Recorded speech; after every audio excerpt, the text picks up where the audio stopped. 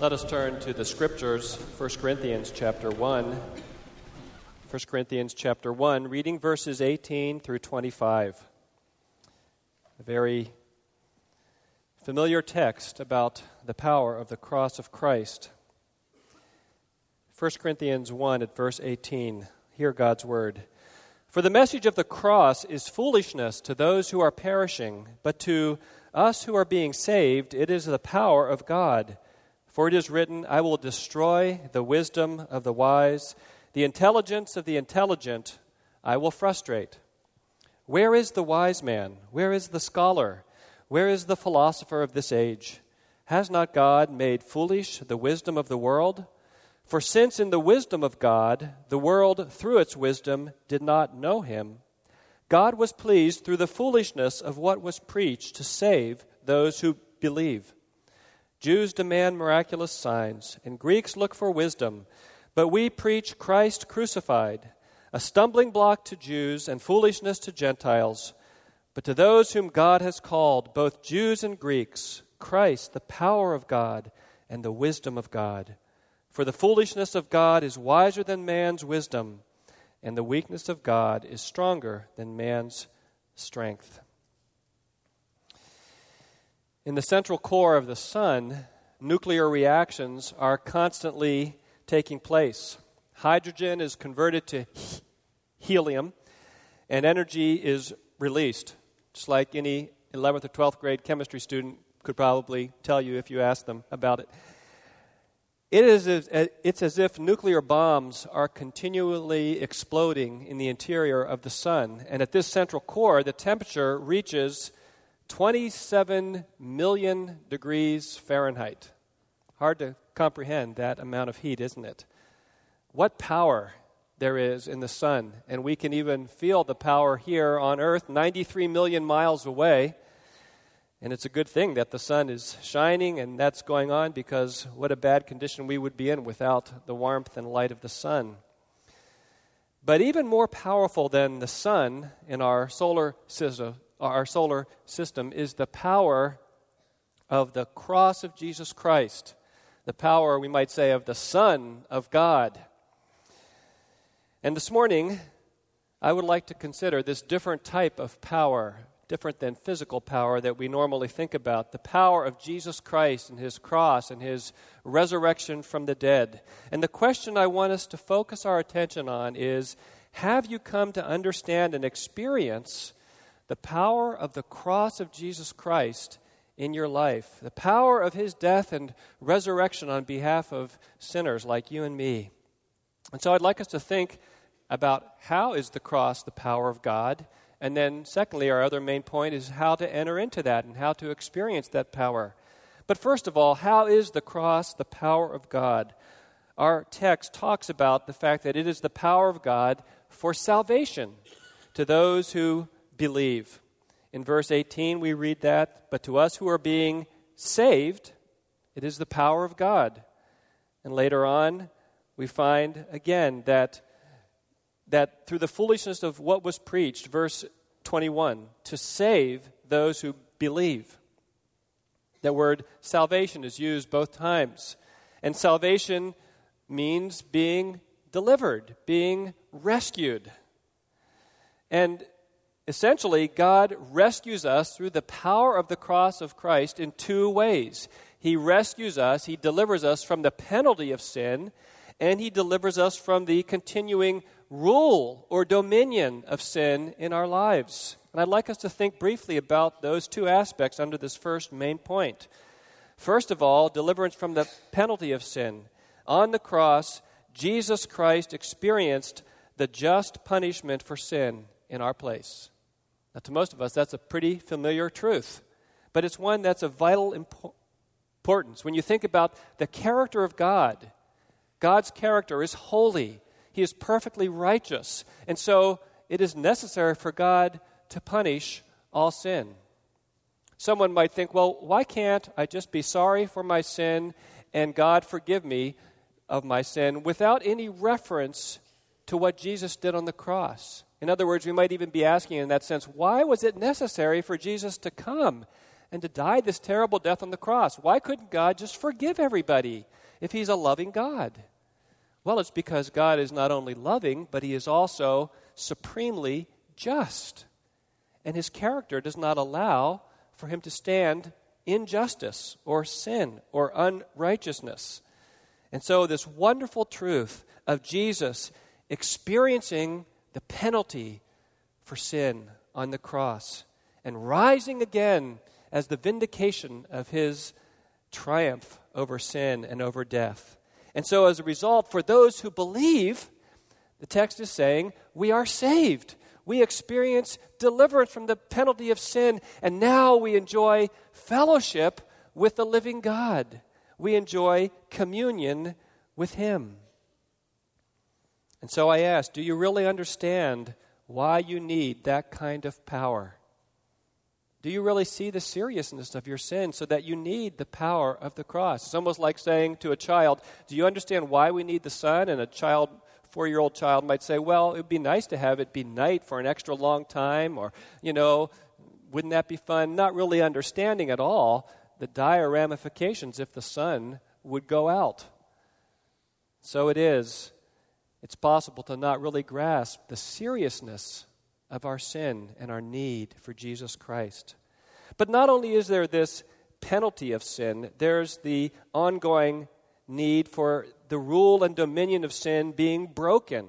In other words, because of the power of the cross, Christians are increasingly set free from the rule of sin in our lives.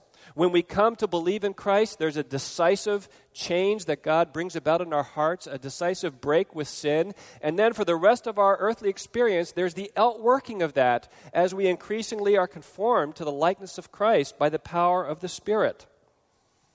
You and I, when we think about our lives, tend to think about wishing that we could change our circumstances, or wishing that we could change other people in our lives that bother us. And what God intends is to use all of these things and the work of his Spirit through his Word to change us, to make us more like Christ. You see, he's breaking the power of sin. He's done it decisively initially when we come to Christ, and then he's continuing to work that out in our lives. And it's through, and only through, the power of Jesus Christ and his life on our behalf, his death on our behalf, and his resurrection from the dead. That is power, the power of the cross. That the fundamental nature of a human being, and our fundamental nature in and of ourselves, is a self-orientation. We are naturally selfish. It might not show up in really terrible, awful ways in terms of the way we think about things, but we just go about our lives. We see to the things that we need. We do the things that we want to do. And fundamentally, we're doing it for ourselves. And so Jesus comes and he speaks to us through his word and he calls us to himself. And part of being saved is this power of sin broken, and it produces in us a new orientation. So that 2 Corinthians 5:15 can say it this way, and Christ died for all, that those who live should no longer live for themselves. Do you hear that phrase? What a radical change. No longer live for yourself, but for him who died for them and was raised again. See the radical change, the decisive change in terms of the whole orientation of our lives. Now it's no longer about me. Now it's about my Lord. How can I live for him? How can I please him?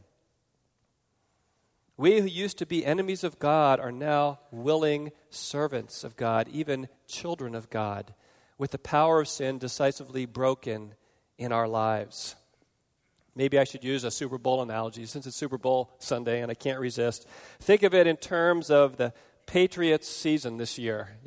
From what I read in here, sports commentators have been saying for the past few weeks that if the Patriots lose, then they'll be the ultimate GOATs, right? I mean, to go a perfect season the whole way to the end and then lose, that perfect season means nothing then. In fact, they'll end up being always remembered as the team that choked and couldn't do it. Well, that's a crude analogy, I know. But in a way, that's what it will be like for anyone's life whose life isn't transformed by the power of the cross.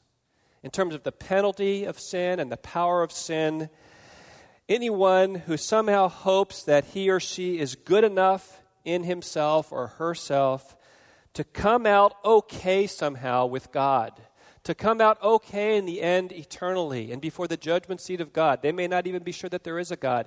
Anyone who is in that kind of situations, the Bible says that the one who keeps the whole law, it's like having a perfect season, if we could by any chance do that, but offends at just one point, the book of James says, is guilty of breaking the whole law. Do you hear what's being said there? Even if somehow you could do really well, none of us does even that well. None of us even keeps the whole law and only breaks at one point. We all sin every day in word and in thought and in deed. And our only hope is in the sinless one. Our only hope is in the power of the cross of Jesus Christ to bear the penalty of sin and to give us a new freedom from the power of sin, a freedom that will be culminated when we see Jesus finally face to face. And then every remnant of sin will be wiped away.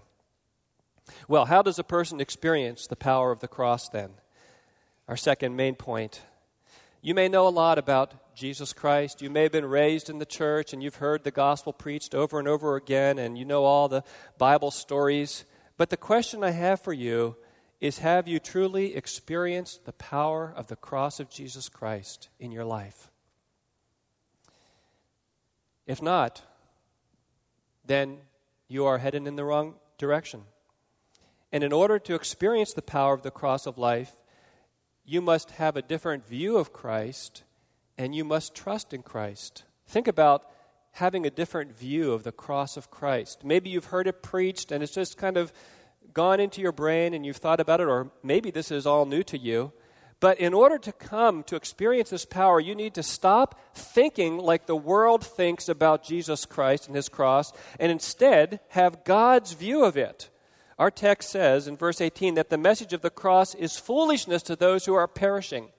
It's foolishness. And then verses 19 to 25 go into this in more depth. It talks about how the Greeks think of wisdom and look at wisdom this way, and how Jews of that day thought of it, and how the cross of Christ is both foolishness and a stumbling block. We're not going to go into that in length here, but the basic point is, to the world, to anyone who has a natural mindset, who doesn't believe in Christ, to the world, the cross is foolishness. It just doesn't make sense. That the idea of a peasant in Palestine dying in some out backwater place of the Roman Empire, that his death on the cross would have power to save eternally from the punishment of sin and to give new life. And that it's also a stumbling block to have to come to grips with the fact that the cross of Christ means that you and I can contribute nothing to being saved. We cannot save ourselves by being good or being moral or by going to church or being wise in the world's eyes and studying a whole lot or anything like that. No. And in that sense, it's offensive as well. You and I want to have our destiny in our own hands and be able to pull ourselves up by our own bootstraps. So the wisdom of the world is to try to know God and please him through your own wisdom. And to experience then the power of the cross, you must have a radical, total change in outlook about the cross. You must begin to see your own state as without hope, and you must be able to say, oh, I see, I'm beginning to grasp. That's what the cross is all about. It's no longer foolishness to me. In Jane Austen's well-loved book, Pride and Prejudice, the main character, Elizabeth Bennet, at first believes that this young man, Mr. Darcy, is essentially arrogant, proud, and self-centered. And so when Mr. Darcy asks Elizabeth to marry him, she very emphatically tells him no. And, she doesn't want anything to do with him. But then as the plot of the story unfolds, she begins to realize that she had a completely wrong understanding of this man. She had misinterpreted various events. She had gotten only one side of the story. And to make a long story short, of course, she comes to a radically different view of Mr. Darcy. Now she respects him. Now she admires him. Now she finds she is deeply in love with him. And is he going to ask her again? Is she going to miss out on the man of her dreams? If you don't already know, you could probably guess the end of the story. But my point is that this is a good example of a total change of view. She has a radical change in the way she looks at this man, resulting in this altogether new love and trust of him.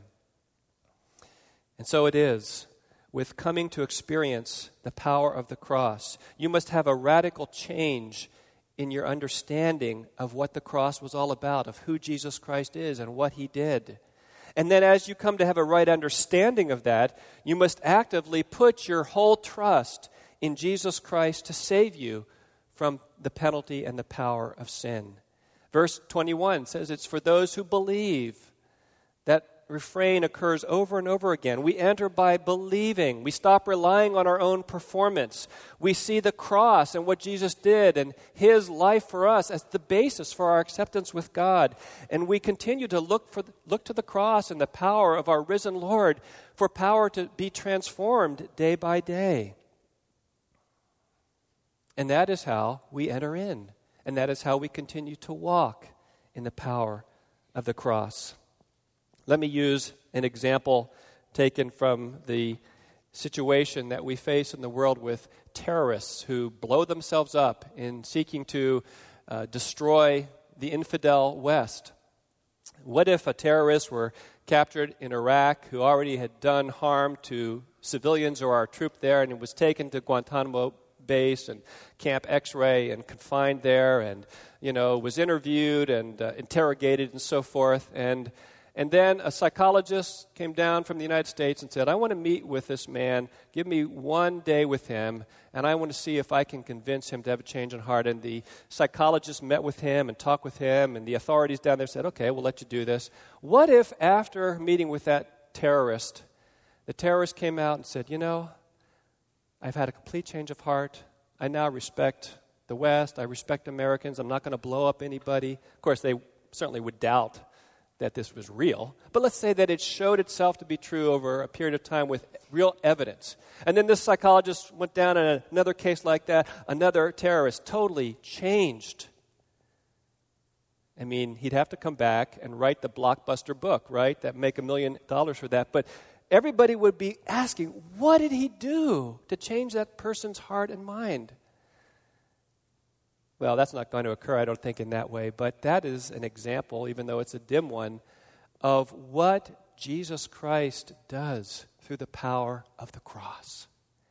Changes people from the inside out, gives them peace with God so that we no longer have the penalty of sin hanging over our heads, and actually reorients our hearts so that now we want to love God. We want to obey him. We want to trust in him. We want to walk with him. We want to do his will.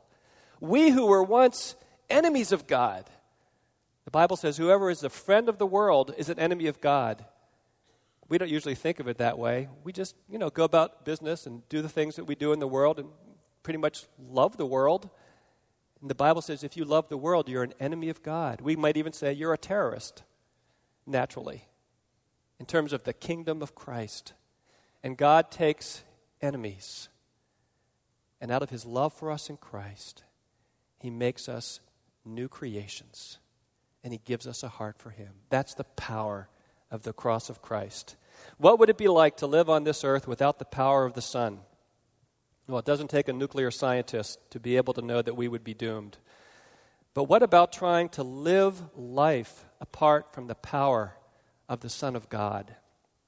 Maybe you've been trying to do that, trying to live life in your own power, hoping that somehow everything will end up okay if there is a God and if there is eternity and if there is eternal life, hoping that it'll work out okay for you if you just kind of try your best. I hope that what we've seen this morning will cause you to come to grips with your need for Jesus Christ, with the emptiness and ultimately the spiritual death for everyone who is apart from him, and that you will enter into life and joy and eternal fellowship with God through the power of Jesus Christ and his cross. Let us pray. Father, we are humbled by your word as we think about the fact that we could not save ourselves, but we are lifted up when we realize that you have loved us with an everlasting love, and that you've shown that love and you've brought it to completion in sending Jesus Christ to do what he did that we might have life. We pray that if there's anyone here this morning who is wrestling with these things, who may not know you, that you would bring him or bring her to truly trust Jesus Christ as the Savior and Lord, and to enter into that power that you give. We ask these things in Jesus' mighty name. Amen.